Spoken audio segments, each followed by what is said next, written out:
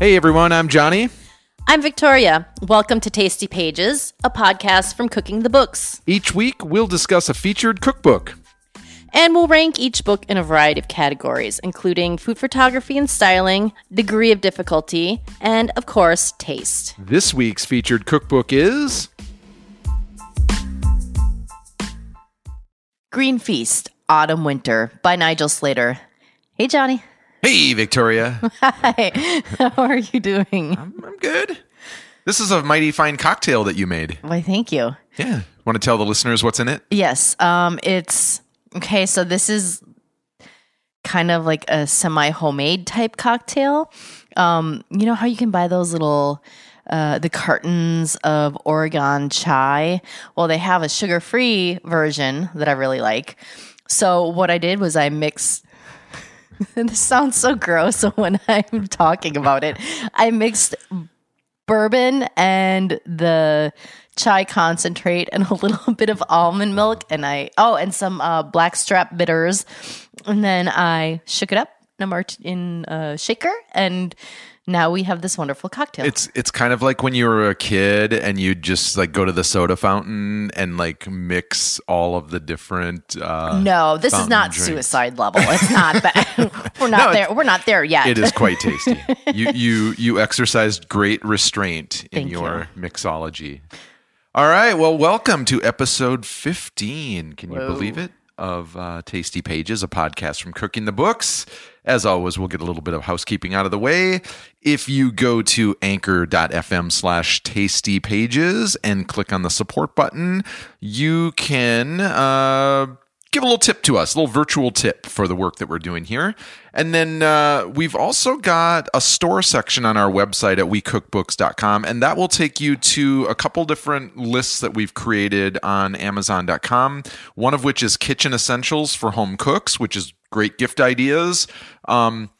Nothing is terribly expensive. There's some quite affordable little gadgets on there. Absolutely. And we are not being paid to endorse any of these things. These are just things that we use, that we love. And then we have a cookbook section that is just kind of our picks for the top cookbooks that we've featured on Cooking the Books over the last, 2 years. Mm-hmm. Our 2-year anniversary is coming up in January. By the time this episode airs, we're going to be closing in on it. Oh, that's crazy. I know. So we've got some exciting stuff planned for the year end as well. So stay tuned for that. Hey, Victoria. Yes. Let's talk about what we just finished this week. All right.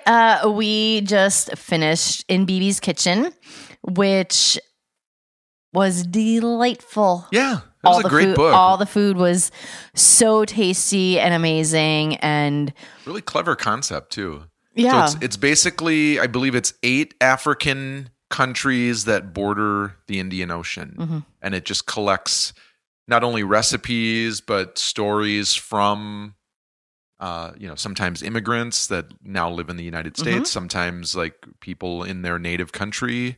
We'll talk more when we record that episode, but it was a good book. It was a really fun book. And it kind of surprised me. Yeah, it was a fun book to cook out of. And here's the thing: there is this green sauce in there. Mm-hmm. Okay, no, we'll leave this for.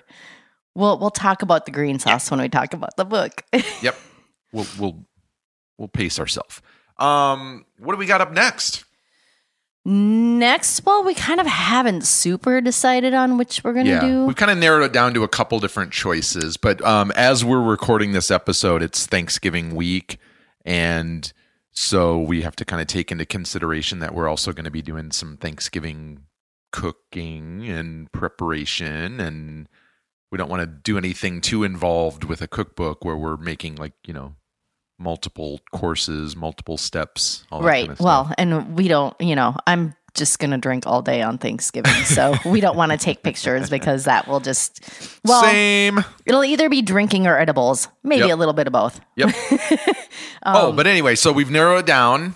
2 choices. Cast Iron Cooking for Two by Joanna Pruis, or Cook With Me by Alex Guarnaschelli. Yeah. So, both of them were just recently released, and they both kind of have a theme of like very simple kind of homey cooking kind of thing. So we Which figured is that would be what a nice. we're going to be into for this week. Yep. Figured that would be a nice way to like still do our work here, but not exhaust ourselves in the kitchen. All right, let's talk about what's really important. Yep. What are we having for dinner tonight? All right, so we are doing some quesadillas, kind of a pantry meal, although we did have to pick up a few things. We're trying to limit our grocery store shopping during this pandemic. Yes. So we grabbed a few things, and we're gonna do some fancy quesadillas. We've got some skirt steak marinating. Yep. Oh, it's going to be yum. All right.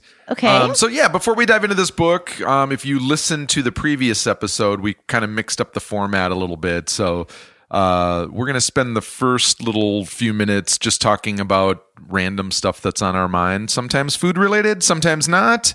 And we'll get to the book. Don't worry. It's all good. This is the topic for today, Victoria. I was not aware until recently that a shower beverage was a thing. I've been doing it for years. Be it tea, beer, wine. Here's the thing. Please enlighten me, here because is the I thing. am firmly in the nay camp on this. But you're in the yay camp. I don't know why I love it. When back in the olden days when we could go out for dinner dates, Ooh, seems like so long I ago. know, right? Like I would like to have a glass of wine in the shower and then, drink it while I'm getting ready, while I'm beautifying. It's just like another Doesn't self-relaxation. the beverage get warm if you're taking like a hotter shower? It's all steamy in there. Well, I mean, if I'm drinking like red wine, it's fine, but Yeah. or if I'm drinking hot tea, great. Yeah. But it's just like I don't know. Why the need for a beverage in the shower, though? Are you thirsty? I'm very curious. I've just never. It's a comfort thing. Okay. It's a comfort thing. All right. Like this morning, I forgot my tea. So we woke up today, did our morning routine, did some yoga. I went and I made some tea, went to go take a shower, and I'm like, I forgot my tea. Johnny to the rescue. So he brings me my shower tea. Yeah. It's not, it's not like the episode of Seinfeld where Kramer is actually like cooking in his bathroom and washing. I remember that one.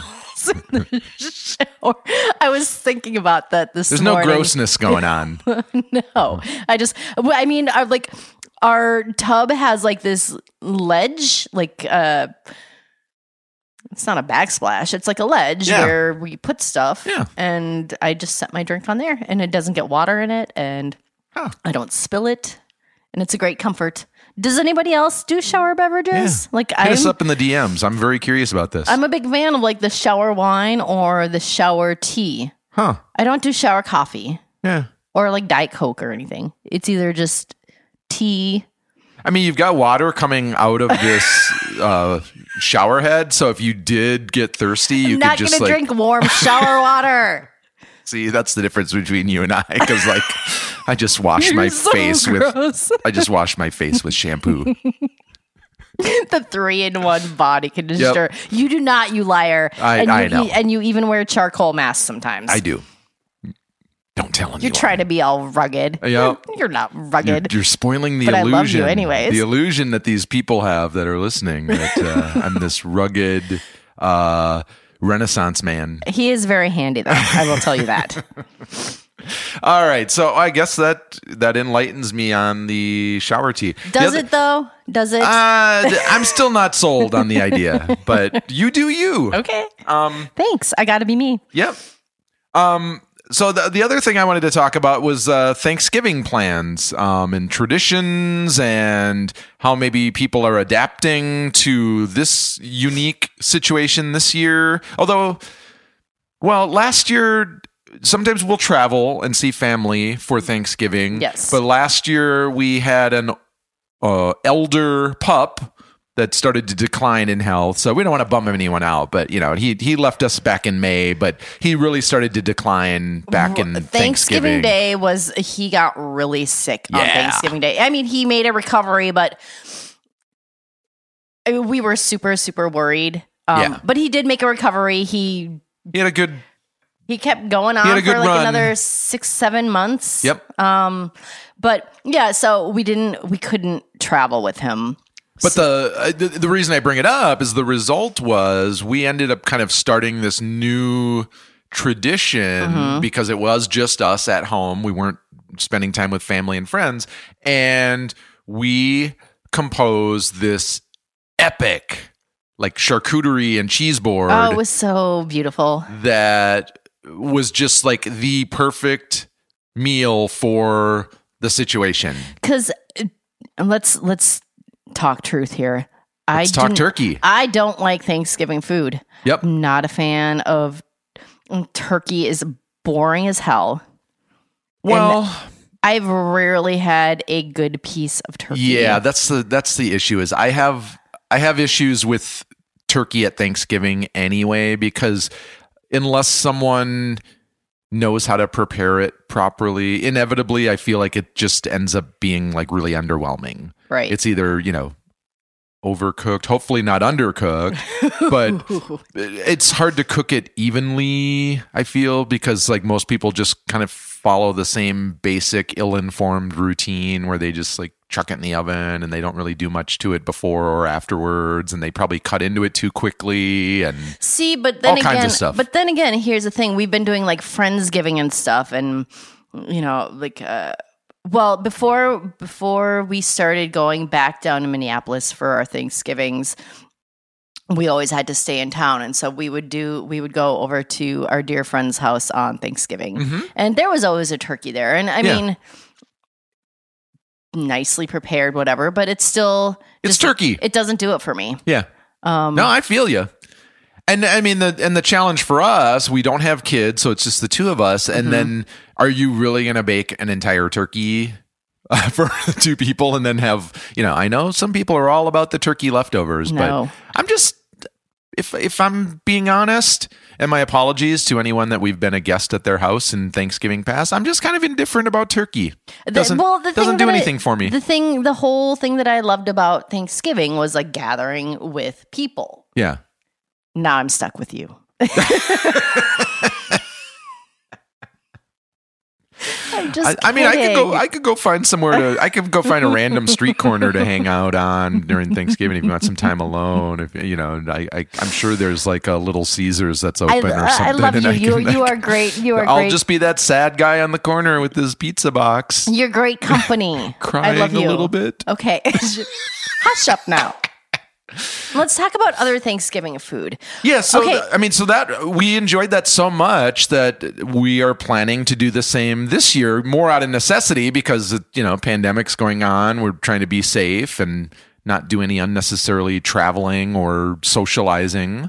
And we've been doing I'm very sad because we've been doing Friendsgiving with our neighbors and stuff, for the past several years, and we're not doing it this year, which makes me very sad. And some of those people I haven't seen in a really, really long time. Yeah, I'm sure many of the listeners out there are kind of experiencing the same thing. It's kind of hard not to be a little bit sad. Yeah, but we'll make the best of it. It's going to be awesome. Yeah, and we're going to start watching Christmas movies. Yep, I'm so excited. The worse, the better. Right. Like if this will be a topic for another podcast in the future. Is like we have this like kind of silly fascination with bad Christmas movies. Like literally the worse, the better. Thanks to me. Yep. He used to make fun of me. Yep. He would be like, now I'm diving into the Hallmark Christmas movies. I made you watch the Magic Dryer one, and you were won over. That's still the top. I love it. Top of the list, right? For me, it's usually starring some person from Baywatch or Saved by the Bell or something. Yes, absolutely. But someone who is like. Dean Cain is in every he's in a movie. disproportionate amount of Christmas movies, So, ooh, he's good for him. He's a Trump supporter. Oh, that's too bad. Sorry. He's doing the Christmas movies. Mm-hmm. All right. Well, should we dive into this book? Oh, first, let's take a listener question. Yes. All right. So this one comes from Kim Possible. And she's a good friend of the show, good friend of Cooking the Books. She's got a new project that she's launched called Bookmarks and Breadsticks.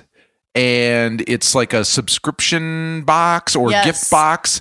We recently received one, and there's this great book about like bread and food writing. It's like a nonfiction food writing it's book. Food writing, yeah. Yeah. And there was like a bread baking kit in there that we made. The bread was delicious. And yeah, so that was, it was kind of a fun thing. It was great. Yeah. Makes a great gift. Anyway. Absolutely. So she wrote in and said, where or when does it make sense to have wooden utensils versus steel? She's always concerned about germs. You want to start it off, Victoria? What are your thoughts on wooden utensils? Well, I like wooden spoons. Yeah, we've got a collection of them here in the kitchen. But the thing is, they tend to like wear down and whatever. I'm actually, and I'm gonna go rogue and say I like using silicone spatulas. Yeah. To stir stuff. Yeah. But I think germs really shouldn't be an issue with wooden spoons if you're cleaning them properly.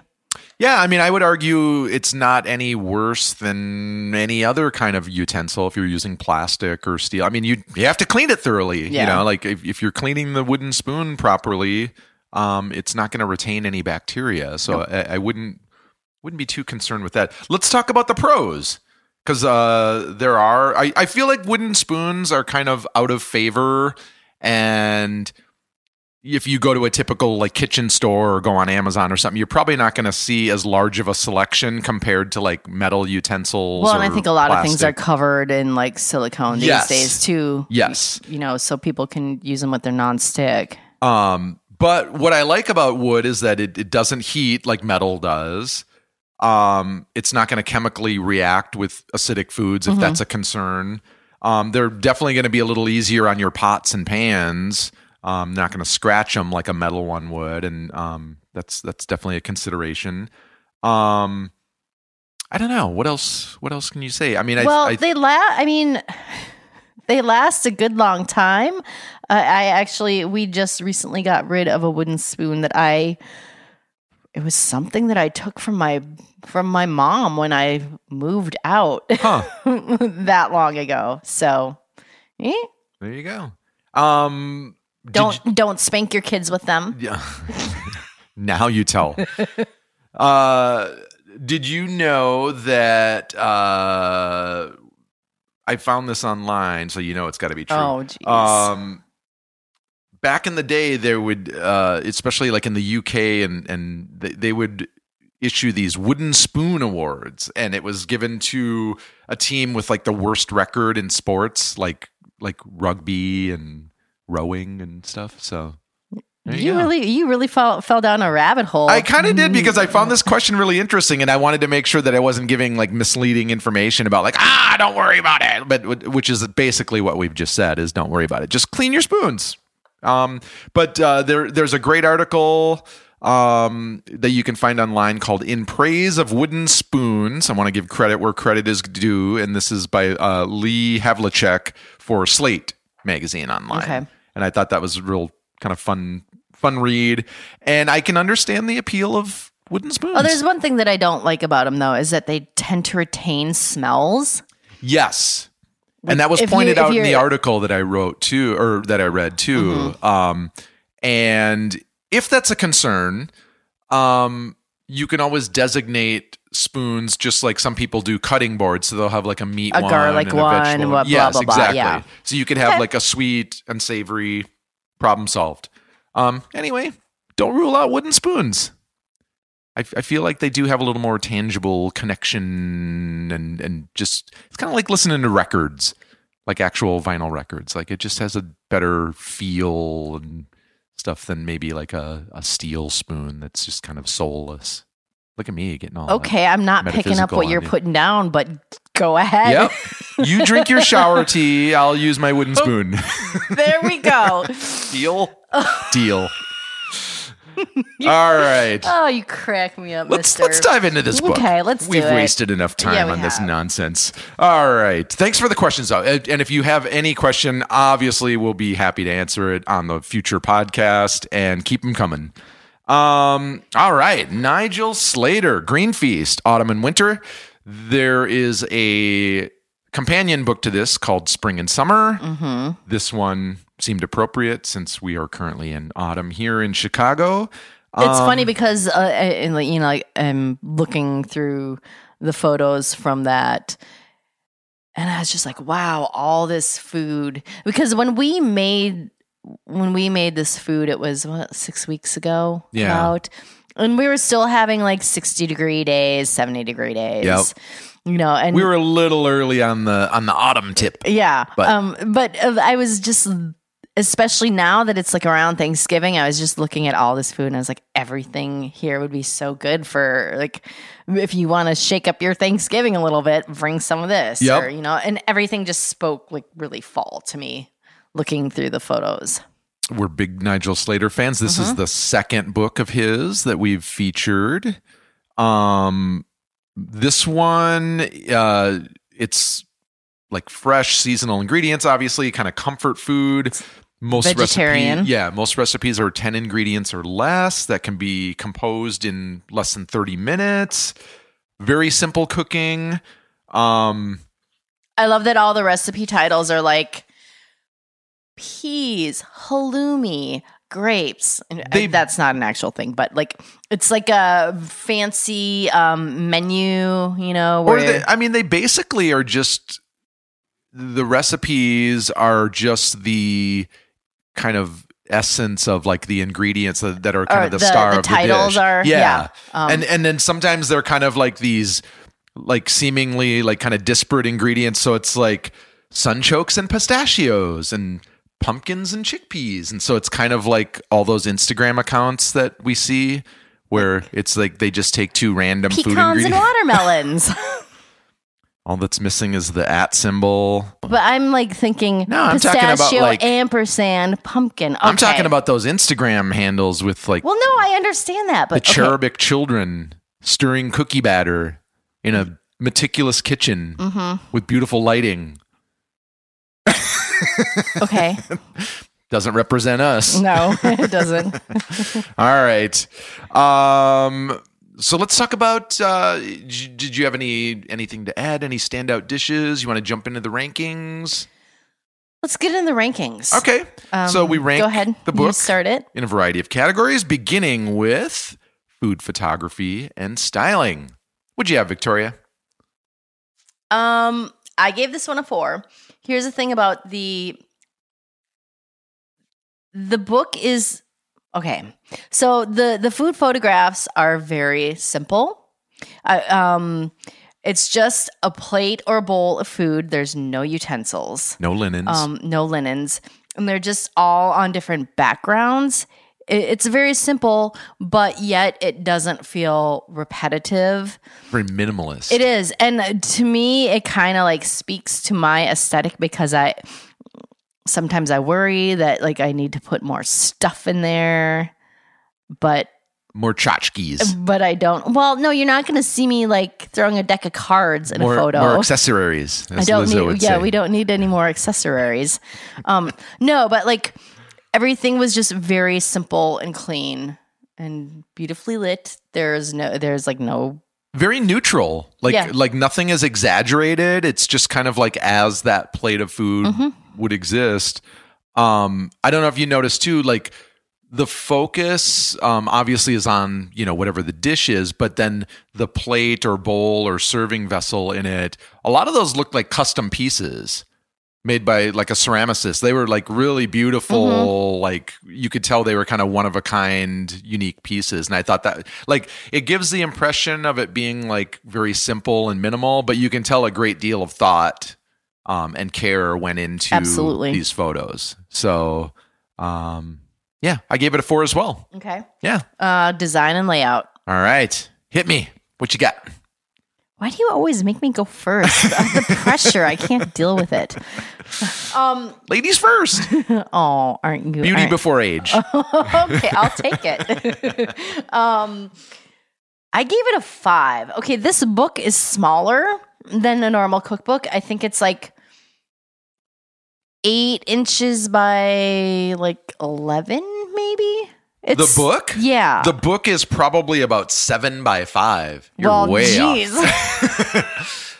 This explains why I run into everything because like my calculations are always off. It's more similar to like a typical hardcover novel, like a romance novel or something. Yeah. I mean, it's small in size, especially for a cookbook. So I love that, and I love that the photo or the cover, like the title is embossed. It's foil. Yes, it's very fancy, beautiful. Yeah. And there's this thing in between dishes. Sometimes there'll be a page with just like a brush stroke. Tom Kemp is the artist, and there are actually notations about like the brush strokes and the typography. But the brush strokes are about like how they were informed, or they exist because they were informed by what happened just like a few seconds ago. Which I'm not sure I fully grasp, because there's a whole section in the book from the artist kind of explaining his point of view. I'm not sure I fully grasped, even after reading that, what it's about, but they're abstract. They're kind of loosely related to the seasons, the cycle of life, and just the Earth's balance, and how everything kind of comes full circle. And you've got the changing of the season. The brush strokes from this book could never be the same from the previous book. Right. So I mean, it was a nice touch, and I thought it was really cool that was included in there, just to make this book a little bit more unique than the average cookbook. I also loved how the chapters are divided into sections with titles like "In a Pan," "On Toast," "With a Ladle." And then, as we described already, the recipe titles are just basically a list of like whatever star ingredients. The main ingredients. Yeah, it's like usually like 3. I think they like keep it to 3 or 4. Yes. And then I don't know if you noticed too, like, you know how a lot of times in a cookbook, the author will kind of set up the recipe with a brief little paragraph or something about it, maybe a little personal anecdote. This one, it was generally just a sentence, maybe just a few words. So there would be things like the sweetness of leeks in butter, the quiet heat of mustard. Quiet heat. How about that? Nigel Slater, he's got a way with words. There was another one called, it said, autumn mushrooms, ribbons of pasta, a breath of aniseed. It reads like a very soothing haiku. Yes. But it was cool. It's like you could like read those and have it as like a meditation. Yeah. So I'm sorry, what'd you have for design and layout? I gave it a 5. Me as well. Man, so far we're on the same page with everything. What'd you have for degree of difficulty? I struggled with this because with 1 being easy, 5 being hardest, I kind of went back and forth between a 1 and a 2. I ended up giving it a 2, only because I thought that there were probably some basic techniques related to like prep work that you would kind of have to have a firm grasp on. Just because there's ingredients in here like sunchokes and stuff that you have to peel. Like I would imagine the average beginner is not going to know what to do with some of these ingredients without a little further, research or I agree. Training. Yeah. But most of the recipes are 10 ingredients or less. Some are even less than 5 or 6. So there's really not much to preparing any of these dishes. But they're delicious. Like don't think that we're not sacrificing flavor or something like that, because these were all like incredible dishes. Well, in like every recipe there were at the bottom there would be like not footnotes but like asterisks that Yes. that had like helpful hints or like variations, or if you can't source this ingredient, use this. It's a really. What'd you have? I gave it a 2. Yeah. I didn't. We're Yeah, I didn't find anything like horribly difficult. The recipes weren't super well, and involved. I mean, for what it's worth, like all of the recipes, ingredient and method fit on one page in a small book. If that tells you, and Right. the typography, the font is not any smaller than any other cookbook. And I would mean, say this is like an easy weeknight yeah. book. Absolutely. Well, and some of the flavor combinations are just so thoughtful, but yet not familiar, maybe. And so, if you're looking for inspiration of just like throwing these things together that maybe you've not had before, this is a great source of inspiration, I thought. Which brings us to taste. Yes. What did you give it? 5. I did too. Yep. Yeah, like you were talking, there are like really thoughtful touches. Like we made a shallot apple tarte tatin, and the pastry dough had thyme in it. Yep. Like it's just like this nice little addition. There was Parmesan in there too. So that's exactly what I was alluding to earlier, is like I would not initially think to throw like, I'm going to make a tarte tatin and throw shallots and apples and Parmesan in it. That would seem a little weird to me, but yet it was delicious, and now I'd make it again. And then there was another dish with Jerusalem artichokes or sunchokes, pistachios, and grapes. And that was really fantastic. Such a beautiful combination. And it sounds so random. Right. It reminds me But of it like was when, not. You can tell Yeah. that, he's just a master at, it just sounds like composing when you these. like roll up one of those bingo cages Yep. and pull out like ingredients. Yep. Ooh, not a bad idea. I'd have to investigate that. Right? Yeah, I gave it a 5 as well. So I think that might be the first time we've all just kind of agreed on everything and gave it the same scores. Yeah, None of your None of my 0.5, halves. your 0.5 nonsense. I was feeling real generous today. Yep. You're feeling the whole numbers. No fractions. It was a shower tea. It set my my day. It made it good, so I was feeling generous. So if you enjoyed this episode, please rate and review it. You can find us on the web at wecookbooks.com, as well as Instagram at we_cook_books, and Facebook at wecookbooks. Production assistance was provided by Danny Schaefer. All right. you. Thanks, Danny. All right. You know what time it is, Victoria? Oh, make me laugh. Joke time. Okay, All right. Settle in.